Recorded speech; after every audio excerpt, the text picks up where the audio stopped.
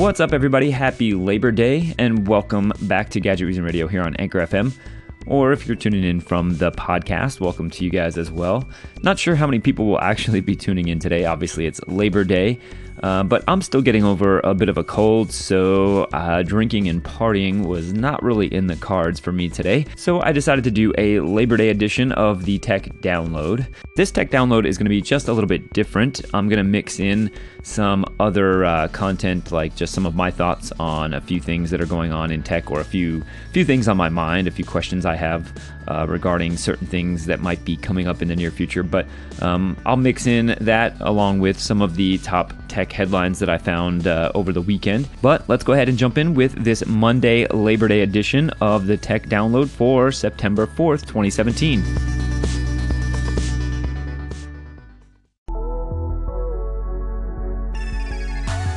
So over this Labor Day weekend, I got a chance to really test out the PlayStation Vue and really watch a ton of sports, which is really the main reason, or one of the main concerns I had about cutting cable, was how great of a sports watching experience would I still have.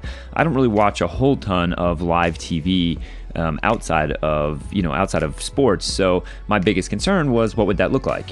And so I sat here watching the opening weekend of college football. Obviously, I'm a huge Yankee fan, being from New York, and the Yankee and Boston Red Sox series was going on all weekend, so I watched all of those games. Just in general, a lot of sports going on. A little bit of US Open and so on and so forth. So I'm watching all these sports, and great experience overall with PlayStation Vue. No major issues. A few little glitches here and there, but nothing that would be any worse than or I should say, nothing that was so bad that it would make me not want to continue to use it and to go back to cable. But it did get me thinking about something, and that is, where the heck is all of the 4K sports and 4K TV broadcasts? We've been able to purchase 4K televisions now for going on 3 or 4 years, and yet we still don't have 4K television broadcasts. And one of the questions I get asked more often than I can think about is it worth it to upgrade to a 4K television? And one of the caveats that I always explain when you're talking about buying or upgrading to a 4K TV is, where are you going to be watching most of your content? Where is it coming from? If you still watch most of your content, if your television still predominantly gets used for watching cable or satellite television, then upgrading to a 4K TV isn't going to get you a whole lot. Now, if you tend to watch a lot of streaming services like Netflix and Amazon Prime and services like that, then there is a little bit more of a reason to upgrade. Amazon and Netflix especially have really started to ramp up their 4K content offerings, but that still may not be enough to really make buying a 4K TV worth it. Now, if you're into a lot of streaming television and you're a gamer and you have a PS4 Pro or an Xbox One S, or you're looking to possibly get an Xbox One X in the near future, then that would give you just another reason to maybe purchase a 4K television and know that you're going to have a way to milk the content and really kind of get the most out of it.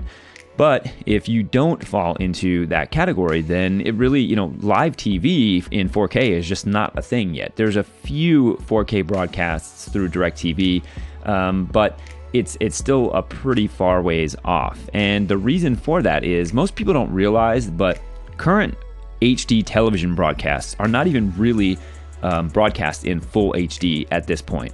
Most broadcast television right now is coming into your house at about 720p, sometimes 1080i, and then being upscaled to that 1080p. So it's not even that common now to get 1080p, and we're going on 10, 11 years into the quote-unquote HD TV life cycle, and we're still not really able to consistently get a 1080p broadcast into our living room. So that should tell you how difficult the jump to making a 4K stream work is going to be. And it is in the works. The standard with which 4K TV will get broadcast is already in place. It's the ATSC 3.0 standard, and that is basically just the broadcasting standard that will allow for a 4K stream to be broadcast. Now, if you're wondering what the heck that stands for, for? I'll tell you. It stands for the Advanced Television Systems Committee, and it's basically a group that was founded in 1992 that establishes the standards for digital television. And it's currently used in the United States, Canada, even countries like the Dominican Republic, Guatemala, Korea. It's used pretty widely around the world. And its goal is to coordinate television standards among the different communications media platforms. Now, one of my hopes is that this will eventually take place through streaming platforms before it will take place on a standard cable provider, but I think that there's just a ton of back-end bandwidth that needs to be available for this to be something that can actually come to fruition in the near future. So that is the reason why we don't have 4K TV streams currently. So if you're wondering, now you know.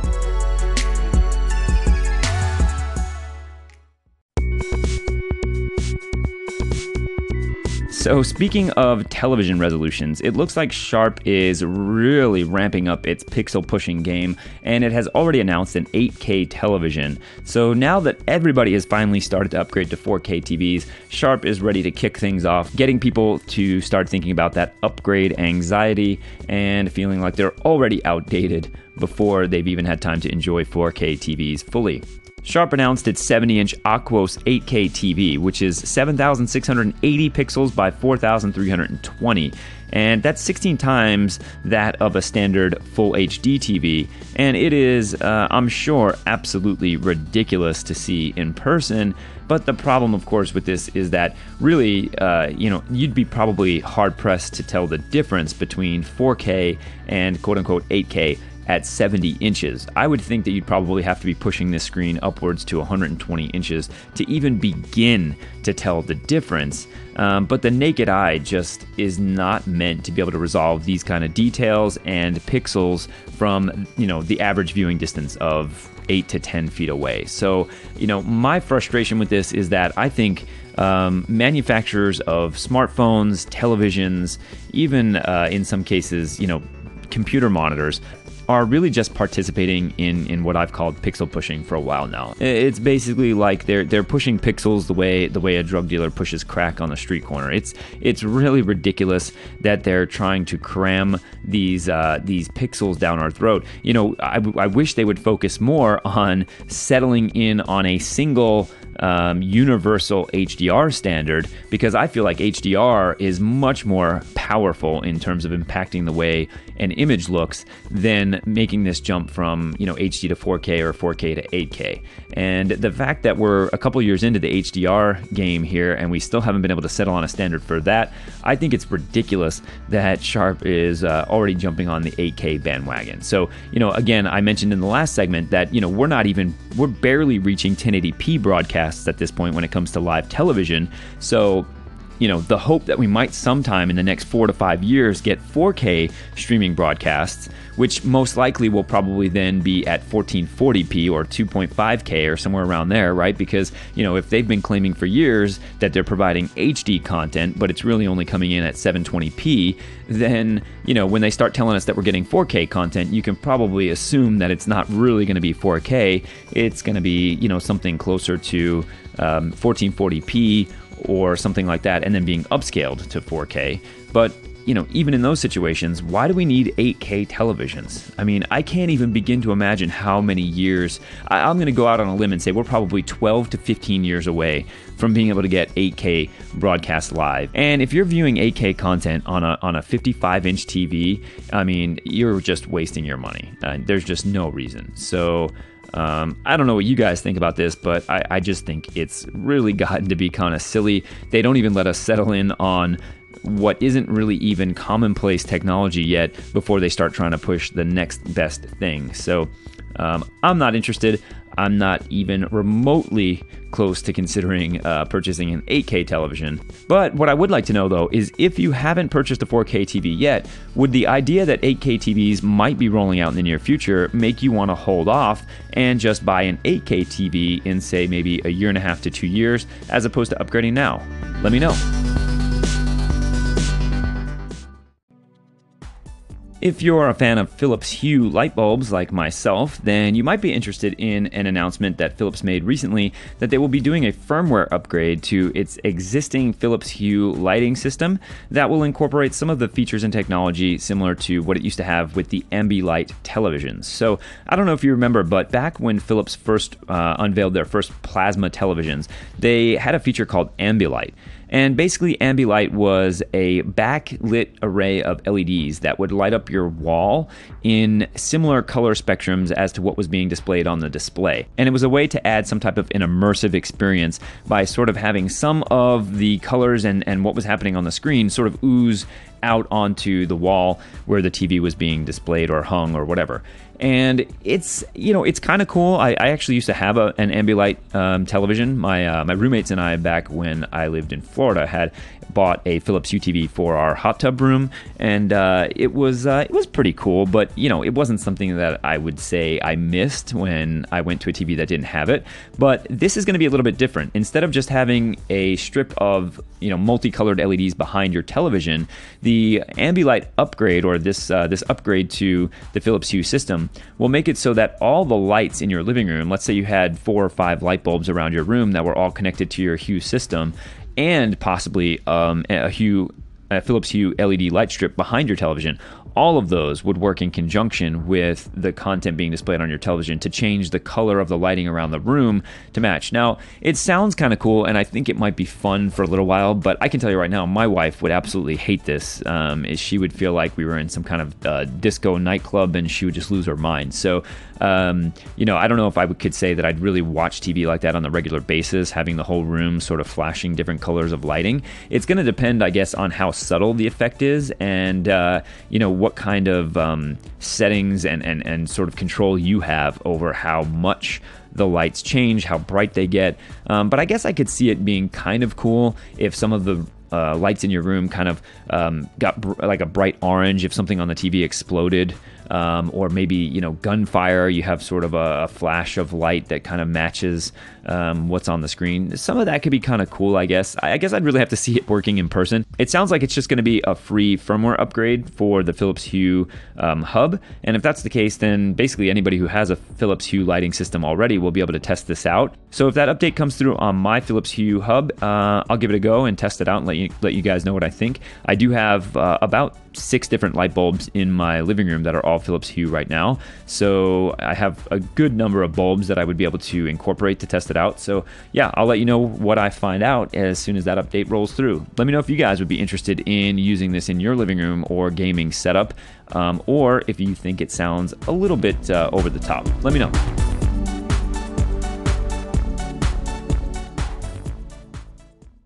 It looks like future Mac desktops and laptops could possibly adjust audio based on your seating position. So I'm guessing that this would be turning the right or left speakers up or down to sort of balance out the audio levels so that it still hit your ear at roughly the same volume. I don't know that this is a major problem that needs to be solved, but I definitely know, there are certain situations in my desktop studio setup where, depending on where I'm sitting, one of my monitors kind of blocks one of my speakers, and it definitely does sort of affect how much the audio hits my ear from that one side. So I guess this could kind of be cool. It's just one more thing that Apple can claim that they came up with a solution for, though, so I'm sure they'll put a whole ton of marketing spin and crazy over-the-top explanations for how cool this technology is. But I don't know, do you guys ever find that you really have an issue with the way your audio sounds? I guess the big question would be, is this only going to be something that's compatible with the internal speakers on, say, a Mac laptop or something like an iMac, or would it still be able to be controlled and affected if you're using external speakers? Because I don't know that many people that use the built-in speakers on, say, their iMac or even, for that matter, their laptops. I think most people either connect it to their desk and have some type of audio setup there, or are using headphones. So like I said, I'm not sure how big of a problem this is or how far this patent is going to go, but let me know what you guys think. Do you think this is interesting and helpful, or do you think Apple is just looking for some more marketing gimmicks? Let me know.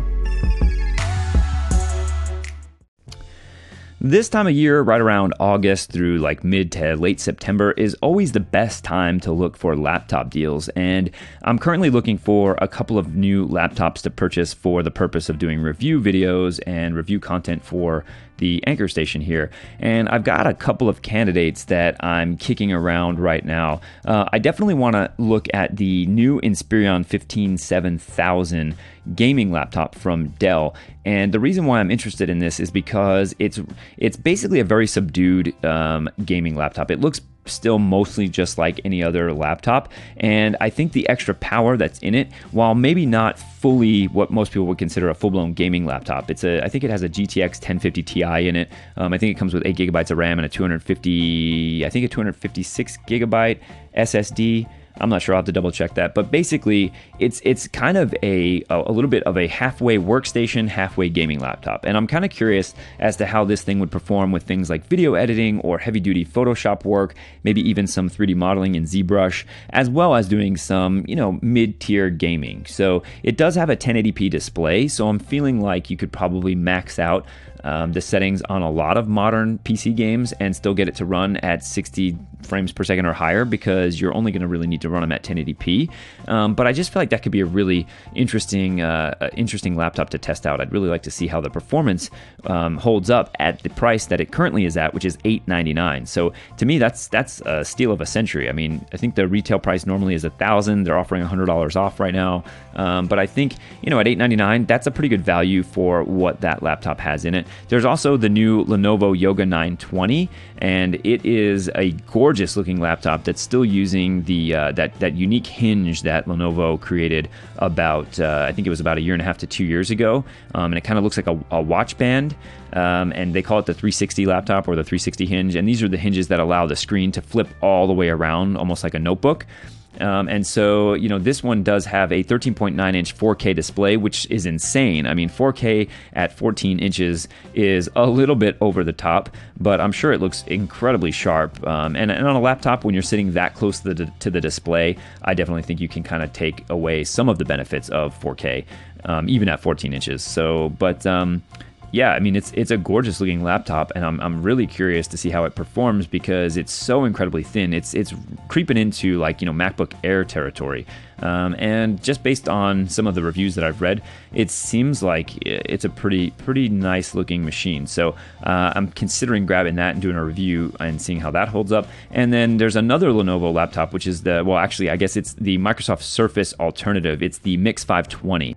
If you've been on the fence about trying to decide, let's say, getting a Microsoft Surface Pro, I would definitely hold off until you've taken a good long look at the Mix 520 from Lenovo. It's basically a one-to-one Microsoft Surface Pro ripoff. It looks almost identical, but I think it's made out of plastic instead of like a magnesium or whatever Microsoft's using. And, they incorporate some of their own little design elements as well. But I think that this could be a good alternative for people. It's obviously going to be just a hair cheaper. It is compatible with their version of the Surface Pen. So functionality-wise, I think it's probably pretty much on par with the Surface Pro. And that's kind of what I'd be looking to test out on that. So if you guys have any thoughts about any of these or any other laptops that you'd be curious to get my take on, leave me a comment or give me a call in and let me know what your thoughts are. And I will look into possibly doing a review on one of those products. So let me know.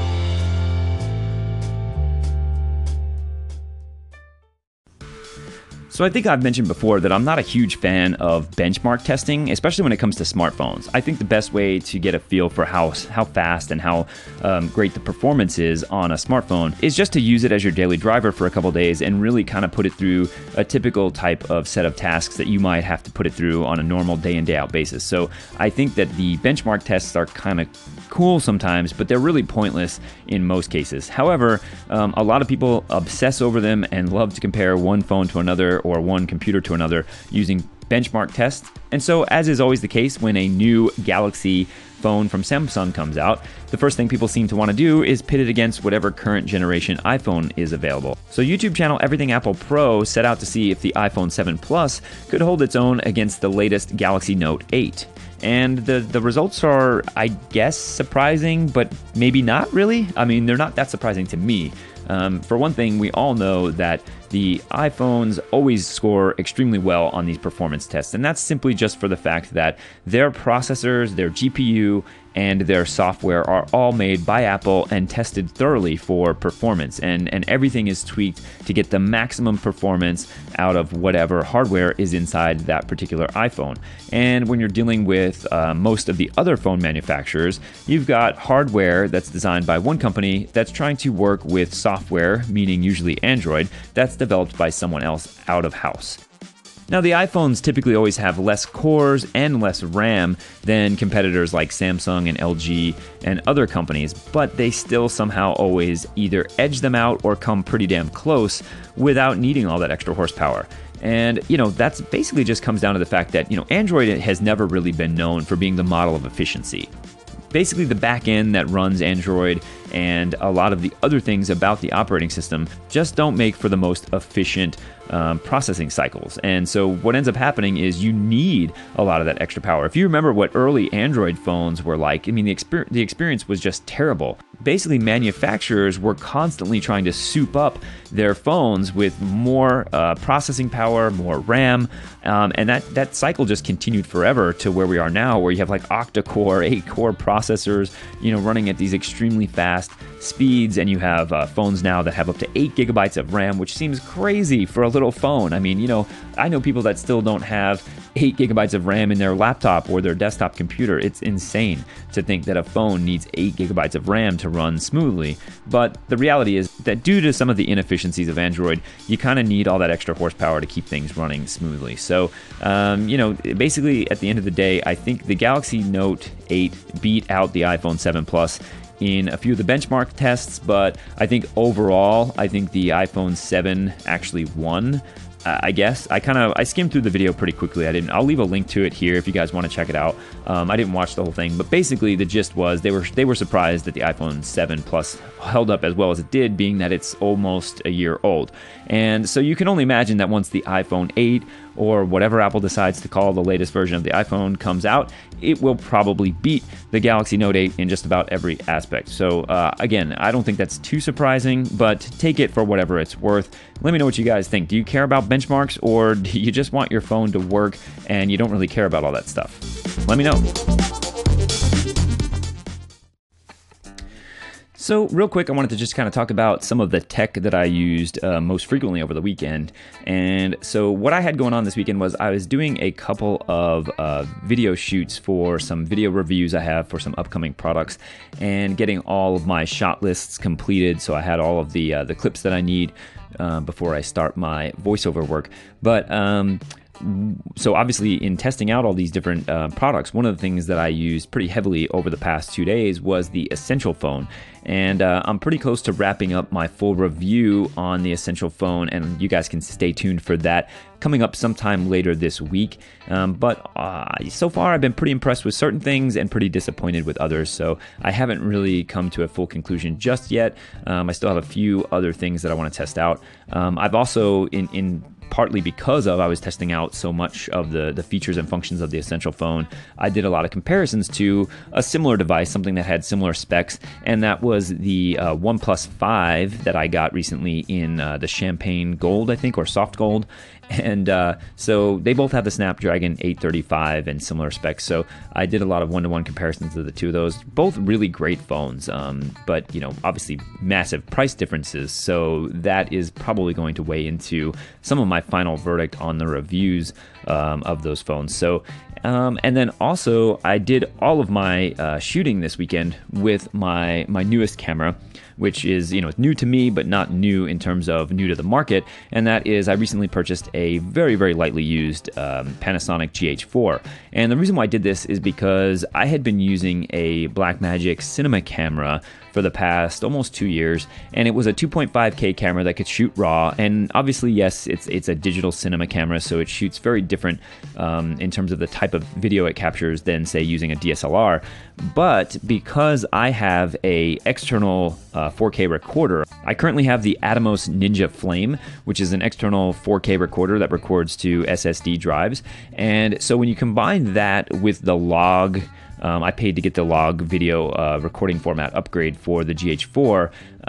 When you combine those two things together, you have almost as powerful of an image capture capability as you had with the RAW recording that I had on my Blackmagic Cinema camera, but then I have all the benefits of the 4K image quality. So yeah, recording in 4K is just, I've been wanting to make the jump to 4K for a while, and upgrading to a cinema camera that could shoot 4K just wasn't in the cards. So I'm extremely happy with, I'm actually more than happy, I'm blown away with the image quality that I'm getting out of my GH4 shooting in log, and then recording it via my Atomos recorder, and then importing that into DaVinci Resolve to do my color grading, and then using Final Cut to edit. It's a great workflow, it's fast, and the image quality is stunning. And it's amazing because the GH4 is a couple years old now. I mean, they've already upgraded to the GH5, and so I was lucky enough to get a great deal on the GH4, and I think with my current setup, it's going to be great.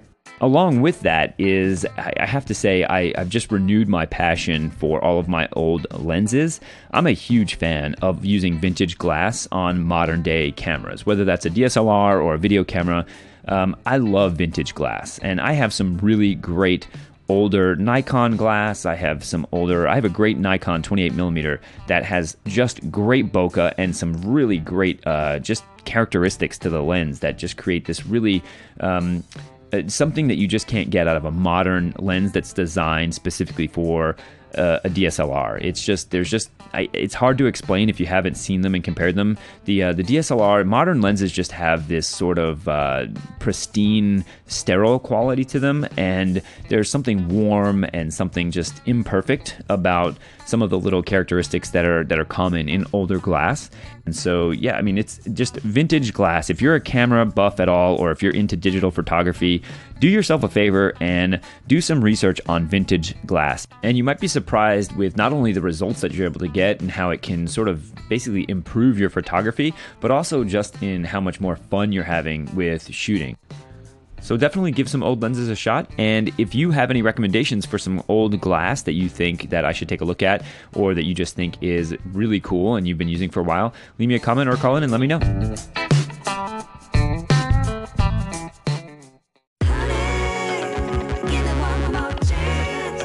In some slightly silly tech news, Kotaku is reporting that Mario's company profile has been updated and he is no longer a plumber.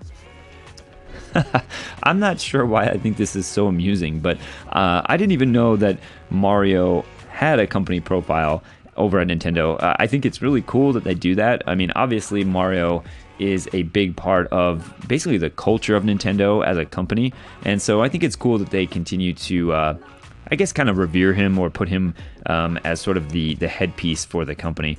But Nintendo took some time to update his profile, and it now reads the following. All around sporty, whether it's tennis, baseball, soccer, or racing, Mario does everything cool. As a matter of fact, he also seems to have worked as a plumber a long time ago. So I guess, that's going back quite a long ways. Really, Mario hasn't done a whole lot of plumbing in quite a long time. But he's been through quite a lot over the past 25 plus years, starting all the way back with Donkey Kong, and obviously moving on to Super Mario Brothers and various other games. So, I think it's just kind of interesting. I don't know that there's anything you could really equate this to in American culture or really anywhere else. So, I don't know. I just thought it was kind of cool, and I figured I'd share it with you guys.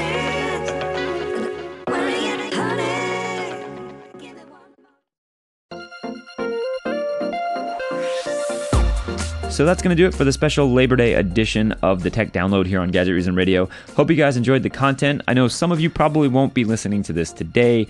You probably won't be hearing it until sometime tomorrow or late this evening at the earliest.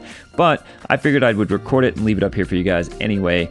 Thank you again to everybody who continues to favorite the station and tune in every single day. And thanks to everybody who's been subscribing to the podcast as well. I hope to continue doing this for quite a while. And if you guys haven't already done so, please head over to my social media platforms at Gadget Reason and follow me there as well.